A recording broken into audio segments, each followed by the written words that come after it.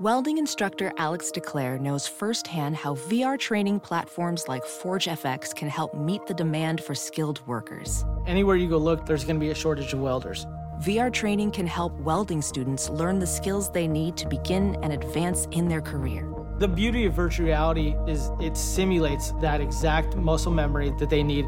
Explore more stories like Alex's at meta.com/metaverseimpact.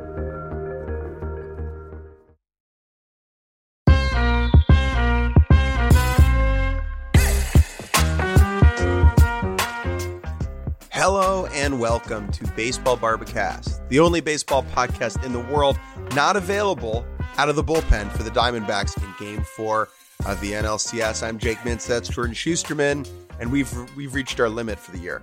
Yeah, I know they've already declared the bullpen game, and when you start the game with Joe Mantiply, it is going to take everybody, but this podcast is going to take all of us. So sorry to Torey Lovello, we will not be available in Game 4. And this Friday edition of Baseball Barbacast, we will review Games 4 of the ALCS, Game 3 of the NLCS, and preview, of course, Game 5 and 4 on the back half. But we're actually going to begin in the American League this morning on Friday because it's a little bit fresher, and we are just doing it in a random order. So we'll get to the Phillies and DBacks, which Jake, of course, was in attendance for, Ketel Marte's walk-off in the second half of the show. But let's begin back in Texas, where the Astros were trying to even things up. And we had a pitching matchup of Jose Urquidy in his 9 millionth postseason start versus Heen Dog. It was Heen Dog bump day. Heen Dog to Dane Dunning, the piggyback of Texas Rangers fans' dreams, or not, apparently, because Andrew Heaney very quickly did not appear to have it. Now, I think even more so, the Astros hitters appeared to have it. And that has been very apparent, not just in these last two games in the ALCS at Globe Life, but all season long. I believe this is the 7th or 8th straight victory that the Astros have had at this ballpark. It is the opposite of their experience at home. It is the road field advantage. Tough piggyback. This was the equivalent of, you think it's going to be like a cute toddler, maybe like a cousin, just hopping on your back. Yeah, and then it's like Jose Abreu and you stumble and fall on your face. Then it's just like a bunch of lead instead, or like a bucket of baked beans is just dumped on your back. This was a piggyback that crushed Andrew Heaney on the front end. He does not get out of the first inning. No. We got Altuve. If we were worried about him over that first round, which he sure made us worried, he looks fantastic. Him and Bregman setting the tone, except they moved Dubon to the second spot. I guess because Heaney's starting and it works. He has 2 more hits. Of course, he had 3 hits earlier in the game before, so he looked great. Bregman triple, Jordan single. It's 3-0 in the blink of an eye. They leave him in there to get Abreu and Tucker, but then McCormick walks in, and here comes Dane Dunning a little bit earlier than he would have expected, although I would say maybe just start Dane Dunning. He was better than Andrew Heaney the entire season. Maybe you trust him. I know we're trying to work the matchups, but if you're going to make him in at some point, feels like maybe you just start the guy. But anyway, they get out of it, but it's 3-0, and we're not feeling great. We're not feeling great in Globe Life. Those Rangers fans are not feeling especially confident. Altuve is on another planet right now. I think if you count the number of times he licks the air in a particular at bat, you know how locked in he is. It's like cutting a tree open, counting the rings, you know its age. If you count the Altuve tongue waggles per PA, that's how you know he's in the moment. He's also again, we've seen so much of him. That was his 100th career postseason game. Incredible. There's so many. We're so used to it that a lot of it we're kind of numb to and we take for granted. But he's having a damn good time up there. He is just such a fun player to watch. And later in the game, we get the ump cam of him almost getting hit in the head. He falls down. He's laughing. He gets back up, but he smokes another ball. He's amazing. Anyway, so that's Altuve. It's 3-0. We're worried it's going to be 30-0. But no, again, here come the Rangers. They actually answer back quite quickly. We get an Adolis Garcia homer to lead off the second. We get another run. We get Josh Young, a sac fly. Now it's 3-2. And Urquidy, again, in his millionth postseason game, or so it feels like, but he is hittable, right? I know he looked not particularly hittable against the Twins, But the Rangers should be able to hit him, and they started to hit him. And then we get a freakish classic Corey Seager home run. Oh, man. On a ball that is above the strike zone by a good amount. And one of those home runs where they flash to the pitcher and the pitcher is mad, but it's more incredulousness than frustration. Like Urquidy it was like a 0-0 count, and I tried to elevate a fastball as a ball, and he hit it out backside. Like what am I supposed to do look? Yeah, and that was really only a matter of time. Semien and Seager had just looked awful through the first few games, and finally we started to see some signs of life from both of them. But that home run ties the game, and now we're feeling good. Not just that ties the game. Now Evan Carter singled. Now Adolis Garcia singles. Now it's like, we got to go to our bullpen. Dusty Baker. We go to Ryan Stanek. Again, it's only the third inning here, so long way to go for both teams. At this point, we're expecting a slugfest on both sides. Ryan Stanek comes in for Mitch Garver, and Mitch Garver swings at a first pitch slider and grounds into a double play. Momentum flushed down the toilet for the Rangers, and the game remains tied. Garver versus Stanek, that's a real battle of friends of the BBQ right there, actually. It's a good point. It's a good point. Stanek's more of an OG, I would say. But, Garver's definitely good people. But I used to play Fortnite with Garver. When I was playing Fortnite, he was one of the people who I was That's true. Yeah, Garv Sauce on Xbox. He's definitely a seasoned gamer. But, Stanek, I feel like, we watched that guy give up a home run in the Futures game. I mean, we've seen him have quite a major league career, and we are quite a fan of him and his hair. Anyway, we go to the fourth, and once again, can we not let Martin Maldonado reach base? Can we not walk him at the very least? Gotta make him beat you. 0-2. It's 0-2, and then he throws 4 straight balls. And at this point, it's like, oh no. Not only does Heen Dog not have it, but Dundog, nobody calls him that. He doesn't have it either. He walks Maldonado. He walks Altuve. Dubon singles. Now it's bases loaded. Strikes out Bregman. Oh, but we're not going to leave Cody Bradford. We're not going to leave Dunning in to fade Yordan. Let's bring in Cody Bradford, who got Yordan out yesterday. Well, that's one way to put it, because Leody Taveras got Yordan out yesterday. Cody Bradford did not. I think you have to go to Bradford there. I know. I agree. This is a Yordan fallacy, is that he's bad against left-handed pitching. Left-handed pitchers are better against left-handed hitters. And that's why teams keep doing this, right? Yes. But it is not burned because them of time and time again. again. Not because Yordan has any flaw, if that tracks. Correct. Now, credit to Cody Bradford. You have to go to Bradford in that spot. Totally. Credit to Cody Bradford, at least for the next few pitches. I mean, a good battle with Alvarez. Like, he was throwing, he was locating. He was actually throwing the pitches where he wanted to throw to Yordan Alvarez, which is a very hard thing to do. And he obviously did not do it the night before. But Yordan's Yordan. He keeps fighting them off. He watches enough pitches. And then by pitches 7, 8, 9, they're in there. They're in the strike zone. And he smashes a changeup very, very, very deep to right center. I believe it would have been a grand slam in most major league ballparks. Settles for a sac fly. You exhale and you think, okay, it's 4-3. We're still in this thing. Jose Abreu's like, actually, no, you're not still in this thing. I'm going to hit my third 440-foot home run of the postseason. This was a truly terrible pitch to Abreu. Again, though, six pitch of the at-bat. He mostly stays out of his middle. And then Abreu, who has been heating up this postseason, very cool to see.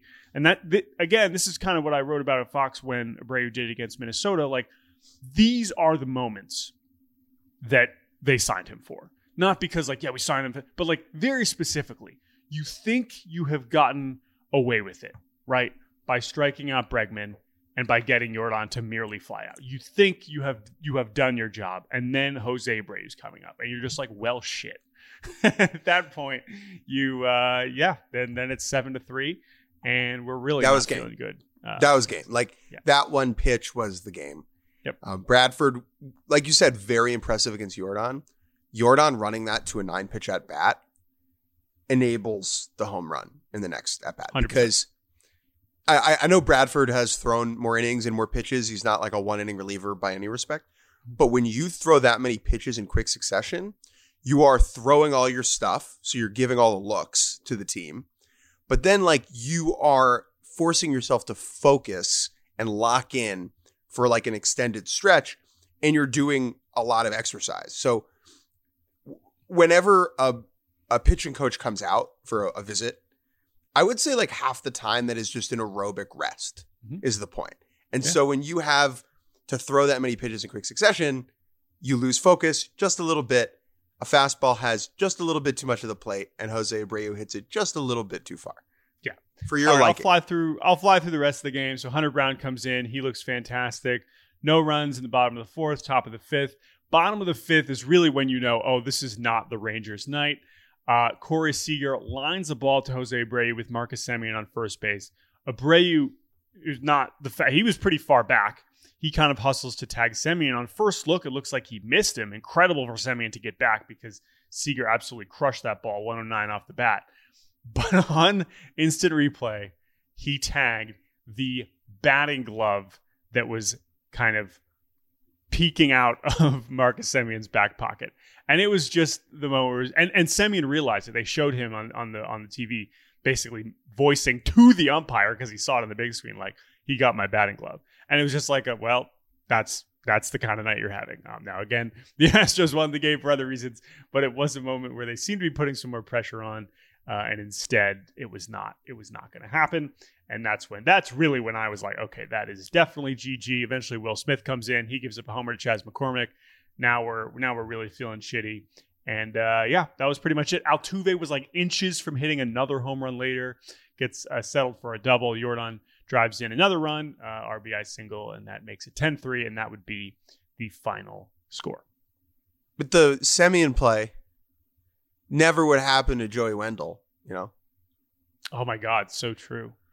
Yeah, it's interesting. People have, have you seen like when guys have their sliding mitt in their back pocket even before they're hitting, or sometimes they'll have it like an Evo shield like over their butt cheek, and I never understand that. Like sometimes it's poking out, but I guess you want to expand as much as possible for maximum hit by pitch opportunities. But in this case, it's the opposite. You want to be probably as small as possible to avoid tagging opportunities. No batting gloves when you hit means no batting gloves in your pocket. Okay, here's my thought. Ready for a dumb idea? You're a uniform that expands when you're at the plate and is baggy. And then when you reach first, you press a like button. Balloons. And then and then it becomes like a skin-tight cycling outfit on the bases. I'm in. You're going to have to tell guys where to get that because you're the cyclist. Other takeaways from this game in general, before we spin it forward, again, we get another 6+ scoreless from the Astros bullpen. I know it took a little bit of luck with that Semien play, but Hunter Brown was great. Phil Maton was great. Like you mentioned, Stanek, Montero, I know Stanek threw one pitch, but again, that is clearly still a massive strength for this team. I know that the Rangers didn't use their best relievers, but they don't have very many best relievers. So if they're not using Jose Leclerc, really anything is possible. And that is what we saw last night. The game got away from them in a big way. And now they have to play them again tonight. And I still at home, which is apparently not a good thing for the Rangers in this case. The pitching matchup will be Justin Verlander against Jordan Montgomery. So we're back to the beginning. And I mean, Jordan Montgomery legacy game. I'll say it. Not that he hasn't already done a whole bunch for this team during the second half and in the postseason. And, it's not like if he gets bombed, he choked because clearly the Astros are killing the ball at Globe Life Field and they've heated up and it's a tough matchup. At the same time, man, you've already made a bunch of money. You can make even more if you can shut down Houston in this game. And Verlander, we'll see, because he did not look very good and he still made it through a good chunk of the game. So maybe that's an opportunity for Texas to score more runs against him this time. These two teams should just switch stadiums, I think. Ooh, interesting. They clearly, it's close enough. They clearly don't like playing at home against the other guys. So it's right. I think because Texas has been good at home, just not against the Astros. Just do a little stadium wife swap situation. Yeah, very possible. I don't know. But I imagine at this stage, the Astros do not want to change anything. Although, as our colleague Rowan Kapner tweeted, this is the word, they got themselves home field advantage back. That was possibly a massive mistake. But they can take the series lead tonight. That is the early game this time, 5 p.m. Eastern. Very much looking forward to that one. All right, Jake, let's take a quick break. And when we return, we will recap NLCS Game 3, which the Phillies did not win. We'll be right back. Gasp. Hey everyone, producer Chris here with a quick housekeeping note about our merch. Look, in Australia, we love clothes and almost always wear them. If you're like us and also enjoy dabbling in clothes wearing, then why not consider some official Baseball Barbercast merchandise? Whether it's a jumper you're after, which you would call a sweatshirt, a cap, which we would call an old hair hugger, or a shirt, which we would call a belly wrap, we have it all for you. But that's not all. Do you also like to drink water or caffeinated beverages? Well, that's great because we have mugs and bottles to help you quench your thirst too. To buy any of this merch, go to podswag.com/baseball. The link is in the description of the podcast. And don't leave yourself clothesless this. And welcome back to Baseball Barbacast. Jake Mintz, Jordan Schusterman. Let's dig in to NLCS Game 3. One of the weirder postseason games I can remember. It was close. Every 90 feet mattered. And yet the payoff was somewhat underwhelming. Let's start at the beginning. Let's paint the picture here. That's a good place to start, usually. Always at the beginning. Not my grandfather, rest in peace. He would always start a story in the middle, work to the front, and then skip to the back. Mm-hmm. Not a great story. Let's not do that for the baseball game.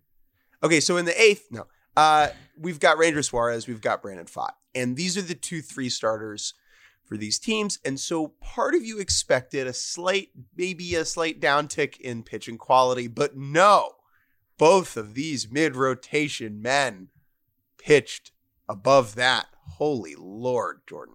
Yeah. Let's talk about Ranger Suarez first. Yeah. If that's okay. That's fine. Sure. Wow. What a hoss.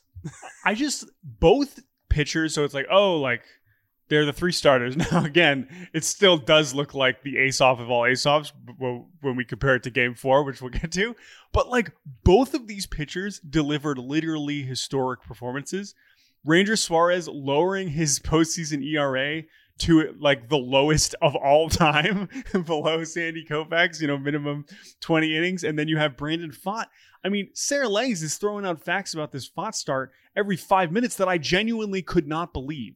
He was the first pitcher in postseason history to deliver back-to-back starts of 0 runs and 0 walks allowed. How is that possible? Not rookie. Okay, I'm gonna read that again. This does not seem possible. He was the first pitcher to deliver 2 straight starts in the playoffs with no runs and no walks allowed. Okay, most strikeouts in a postseason game with 0 walks among rookies. It's him and it's Don Newcomb in 1949 World Series. This is just insane shit, right? So when we talked about Brandon Pfaadt ahead of it, we were like, I hope he can keep him in it. And instead, he was like, here's the best start of my life. It was incredible. But Suarez was great too. Suarez looking, he's feeling his position. Both of them were just tremendous. It was very cool. Suarez was the stuff was down a bit. A little bit, a little bit, his velo is down a little bit, but his command right now in the playoffs is just so good. Glove side, and he was getting insane. The umpiring was very bad last night. We can start. That was a fact on both sides. Sonia was very bad, but so both pitchers were taking advantage. But the pitches, both of them getting just called strike 3. It was so impressive. The fastball command, right? Both sides of the dish. And Suarez, the way he fields his position is just so uber confident. He is so unflappable. He is the perfect example of a pitcher who just cold-blooded, slow heartbeat, rise to the moment in a postseason game. Great job from him. Pfaadt. Yeah. What the fuck? So we talked about why he was a big deal hopping into the year on the last pod, right? Mm-hmm. And everything that he showed yesterday was the best case scenario for him as a pitcher, where the fastball's very good, but when the command of it is just average, it plays down. But when the command is on, it plays up. And that's exactly what happened yesterday. 7 of the first 9 Phillies were down 0-1. So he was just spotting that heater early in counts, getting up on the Phillies.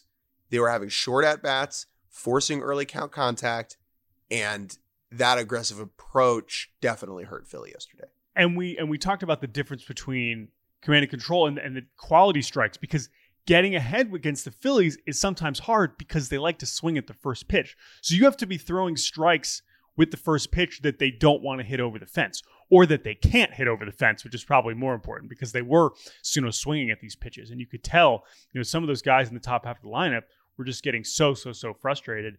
And yeah, I mean, really nobody could do anything. I mean, there were very few. And the other big theme of this game was they were not giving Harper anything to hit. If you look at the pitches Harper saw last night, there was basically one or two in the zone.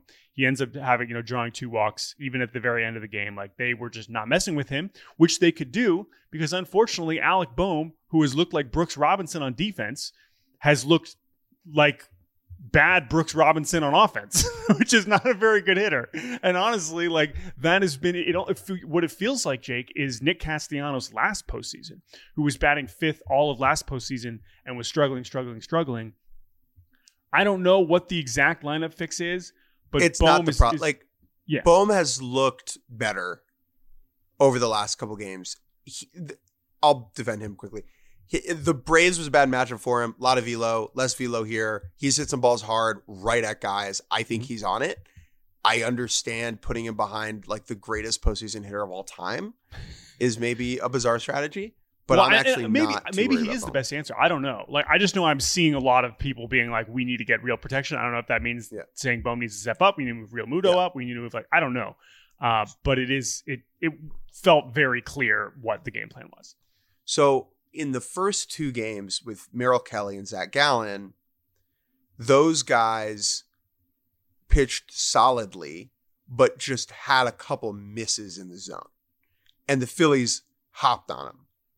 There was really only one mistake all start from Brandon Pfaadt, and that was a cement mixer hanging slider he threw to Kyle Schwarber in the second time through that Schwarber hit foul and gone, and then he did not make another mistake. That was the opportunity. That was the pitch. And it was a bad one pitch, that Marsh and hit Schwarber just was missed a fastball down the middle for a double. But other than that, there was so little opportunity for them, and that shows in the line. 9 strikeouts, no walks, 2 hits. But then they take him out of the game. Now, here we are in the sixth inning.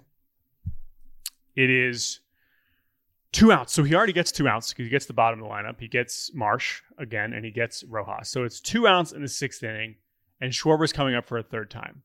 And because our instinct now is pitcher who's pitching well gets pulled is, the most horrible thing we've ever seen, people are pissed, right? They're booing. And that's fine. I understand that. I thought this was extremely fine. And honestly, I know it's it's 2 outs. He can get it. One, you mentioned the pitch to Schwarber before. His splits, Pfaadt splits 3rd time through the order this year. The few times he got to try were catastrophic, as they are for a lot of young pitchers. And why push it? He was amazing. And as Lovello said after the game, if they're up by 5, you let them go another 15 pitches. Of course, that was not the case. This is not the amount of urgency that they demonstrated was totally appropriate and totally fine. And now he gets to leave with one of the great rookie postseason starts of all time, and I think he deserved that. I was talking to Jeff Passan about this after the game, where he was trying to say that we are in a world where Brandon Pfaadt is not able to continue his greatness, that he is able to only do something that is pretty cool and not 7 innings or 8 innings super cool. That's unfortunate. And I kind of agree with Jeff. I agree. I agree with that. In the ideal world, we're letting horses run and we're creating incentives for that to happen as often as possible. But if I'm in the dugout and I'm Torey Lovello, no fucking chance is Kyle Schwarber seeing Brandon Pfaadt again. And it's the previous at-bat that Schwarber had. It's the more times Kyle Schwarber sees a pitcher, the more locked in he is against them. He literally said this to me. It is in an article that you wrote this. He has looked not great against lefties all postseason. And even though it was Pfaadt's walking out, you're like, that's unfortunate. It is the right move. Yeah. It is the right move. And we can critique the structure of the game that pushes us to that. But in that moment, no doubt, right move. Saul Frank comes in, 2 Hoosiers facing off, 2 Indiana Hoosier baseball players. Mm-hmm. And Saul Frank walks him. Right. And we've talked about this a good bit. You bring in the lefty with 2 outs to face a lefty, and you think you're avoiding the 3-batter minimum. And every time they say that, and people just tweet like, oh, well, you can avoid the 3-batter minimum if you just bring him in with 2 outs. It's like, okay, but the guy can not get him out. That's another possibility. Now you're facing Trey Turner. And at that point, like, you're terrified. But fortunately for Mr. Saul Frank, his perfect ERA, his flawless. I guess that ends up, he gives up a run the next inning because he comes back out. Sorry, I'm jumping ahead here. Because Andrew Saul Frank has not allowed a run as a major league pitcher since he came up in the second half of the year or in the postseason. But anyway, we go to the bottom of the 6th, so he gets out of it with Turner. Bottom of the 6th, Marte doubles again. He looked spectacular all night. They bring in Hoffman to come in with a guy on third with 1 out. Marte's on third with 1 out. Hoffman strikes out Moreno, gets Christian Walker to ground out. A Hoff Daddy performance for the ages there. He continues to look great. To the top of the 7th, Bryce Harper leads off with a walk. Out is Saul Frank. In is Ryan Thompson. Alec Bohm singles. Infield, little dribbler. Okay, and we've got first and second with nobody out. 3-1 count to Bryson Stott. He rolls over a fastball on the outer half for a double play. Harper moves to third with 2 outs. That was a bad swing. 3-1 count, lazy swing from Stott. It was exactly what Thompson was trying to do to him. Stott typically is very good in those spots and is able to put a really good at-bat together. For whatever reason, momentary lapse there. We got runner on third, 2 outs, and it's like, all right, they survived. And then Ryan Thompson, the side armor, just yeets one. Yanks a slider, misfire, to the backstop.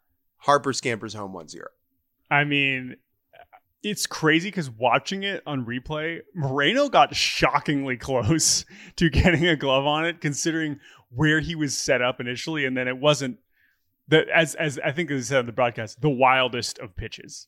Well, that's the thing. That is on the spectrum of wild pitch to pass ball. This was a wild pitch. Yeah. And so then it's like in a game where it was impossible to score or drive in a run, Ryan Thompson hands them a run. You strike Sal Realmuto, though, and we now have a situation where it's like, okay, D-backs offense, you have been asleep for multiple games and most of this game. Like, this is it. Now's the time to go. And Orion Kerkering comes into the game for the Phillies. What did you think of bringing him in for this spot for the run of Pham, Gurriel, and then I guess eventually a pinch hitter? Totally fine. That's if you're going to, in a close game like that, you want to use someone to get through that pocket of hitters who is not Alvarado, because you want Alvarado facing the very top of this lineup with Carroll. There is a left-handed bat. I totally get it. And so your options there are either Kerkering or Sir Anthony Dominguez. Yep. Probably, right?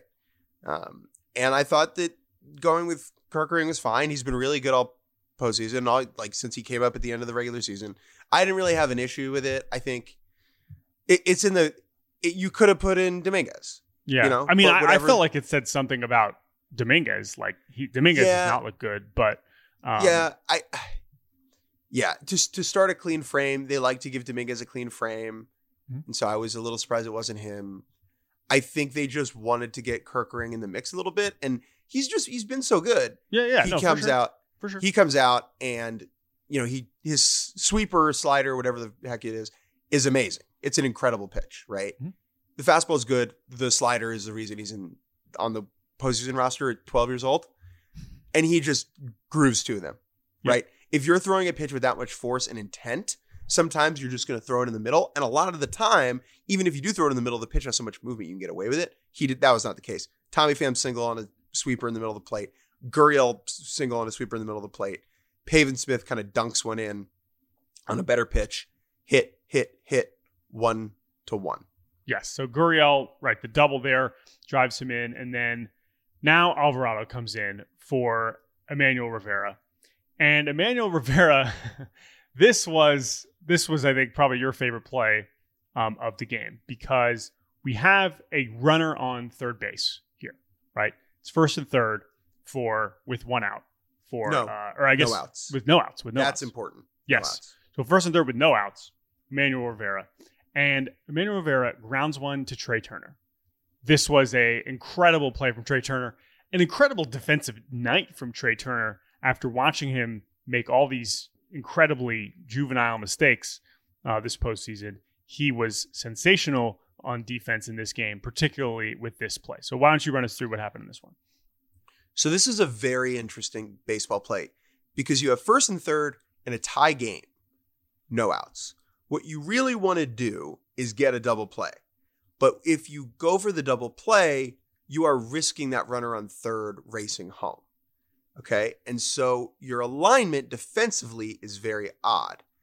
You had Alec Boehm playing back behind the bag, and then you had Trey Turner playing in, almost on like the lip of the grass, like right in the baseline. And the idea there is any ground ball hit to Boehm is going to automatically freeze the runner on third. And so he could play further back and he can turn two and probably keep the runner at third to stick. Turner is in because he needs to give a look to the runner on third that he might go home. And that's exactly what happens. The ball's hit to Turner. If you watch his feet, he fields the ball moving towards third base in a way that he could easily throw home or to third, even though he knows he's going to turn two. So by doing that, by moving towards the third base, he is freezing that runner. He pivots in a flash, chucks it to second. And if you look at it from the overhead shot, when Bryson Stott is catching the ball, Gurriel is on third base. And if he runs home, Stott is hopping off the bag and throwing it home and getting him out. And it's all because Turner freezes him at third base. And this, if the Phillies had won, this play would have been the key moment of the game. Oh, yeah. Yeah. I mean, it was because, on first glance, it's like, how does Gurriel not score on, a situation there on a double play? Like, it seems like it just wouldn't fit. But when you watch it, he froze him and he was leaning back towards third. That, he was able to keep him in there. Perdomo grounds out. The game stays 1-1. No runs in the top of the eighth. Kevin Ginkel continues to look great. No runs in the bottom of the eighth. Moreno smacks one very, very, very deep to center field. Probably would have been a homer in a bunch of ballparks, but not in Arizona. Ultimately, Alvarado gets out of the mess. We go to the top of the ninth, and here comes Paul Sewald. Oh, boy, to the top of the order. Sewald we have not seen yet in this series. Sewald gets Schwarber to fly out, Turner to ground out. He walks Bryce Harper with 2 outs, and then gets Alec Boehm on a strikeout.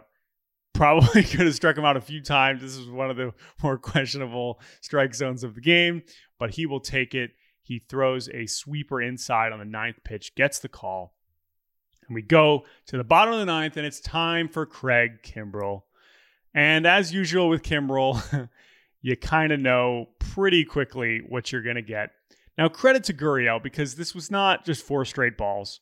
This was 3 straight balls, but then he battled back. He gets back in it, ultimately draws the walk on the 8th pitch.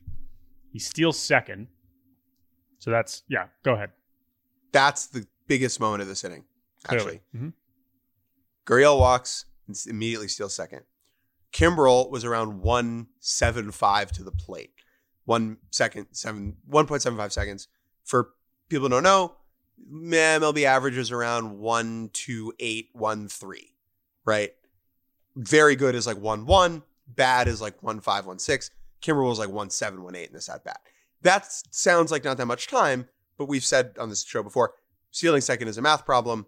That's tough math. When he's 1.8, Real Muto has 0 chance. But what that does, the next batter, Pavin Smith, hit what would have been a double play ball right to the right side of second base. Bryson Stott makes a nice play in the hole, keeps it on the infield, has no play, first and third, no outs. If Gurriel's on first and doesn't steal, that's a problem. Like, Stott is shaded that way to turn 2. They may probably make a double play and get out of the inning with, then it's 2 outs, nobody on. But to steal second in that spot off Kimbrell, who was doing a bad job holding a runner on, that's the whole game. Yep. Then we get first and third, nobody out. Manuel Rivera hits one again to Trey Turner, who throws home and gets Lourdes Gurriel out at home. And it's like, all right, well, the Phillies are escaping this. But no, Craig Kimbrell had other ideas. Perdomo walk to make the bases loaded with one out, and then Ketel Marte rips a single into center field. Very inevitable once he stepped to the plate. You knew he was going to get the job done. And Marte, who had looked amazing all night, mostly from batting right-handed, but he watched this inning and knew that Kimbrel clearly had no command of his off-speed whatsoever. And basically, at this point, it's bases loaded. He knows he has to attack him.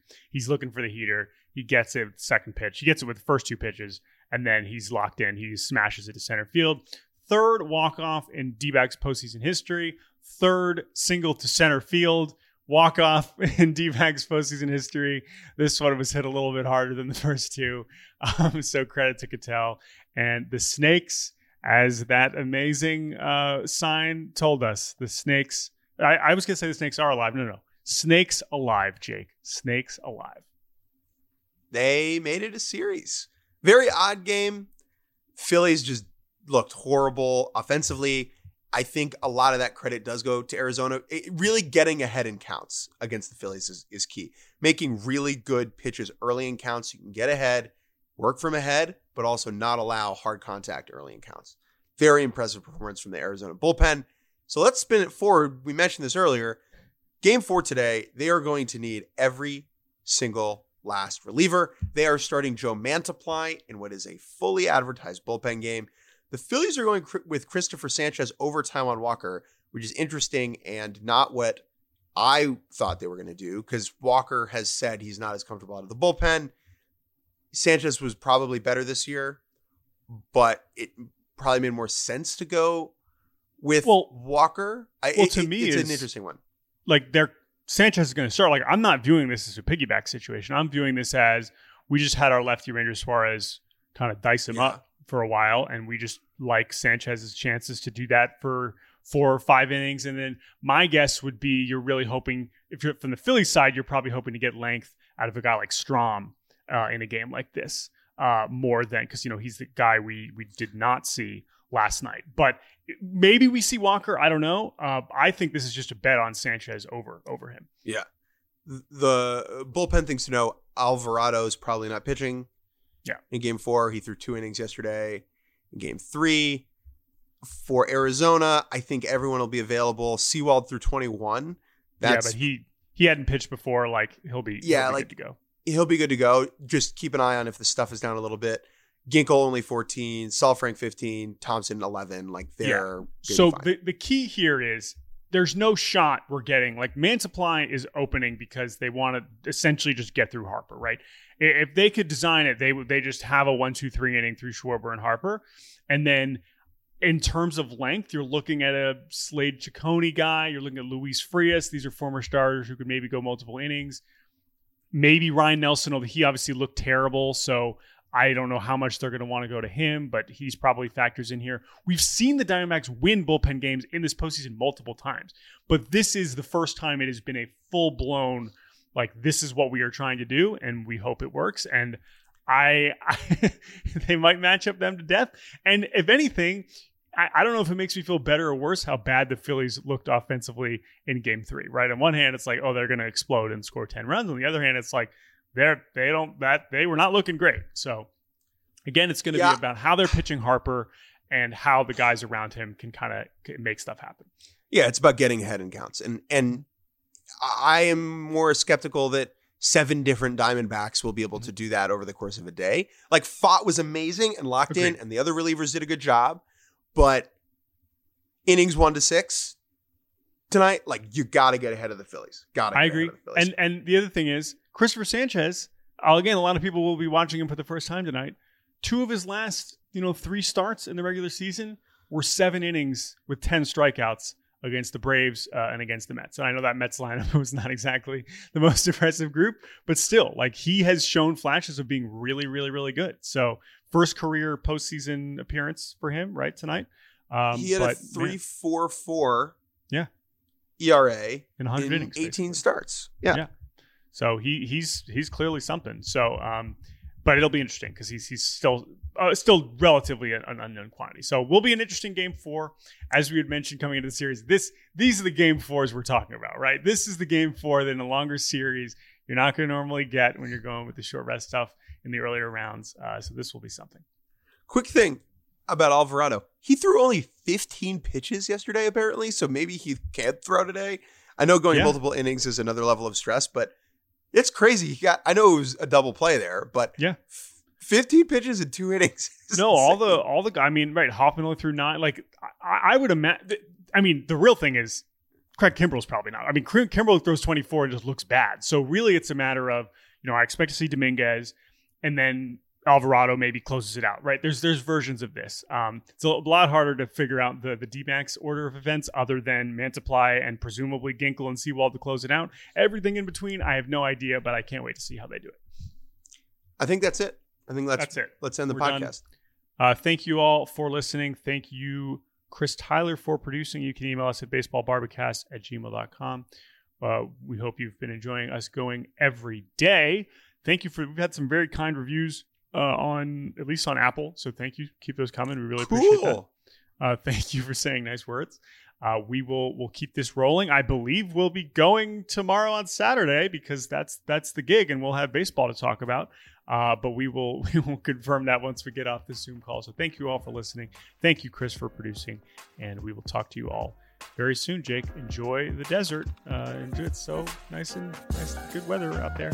Enjoy. Bye.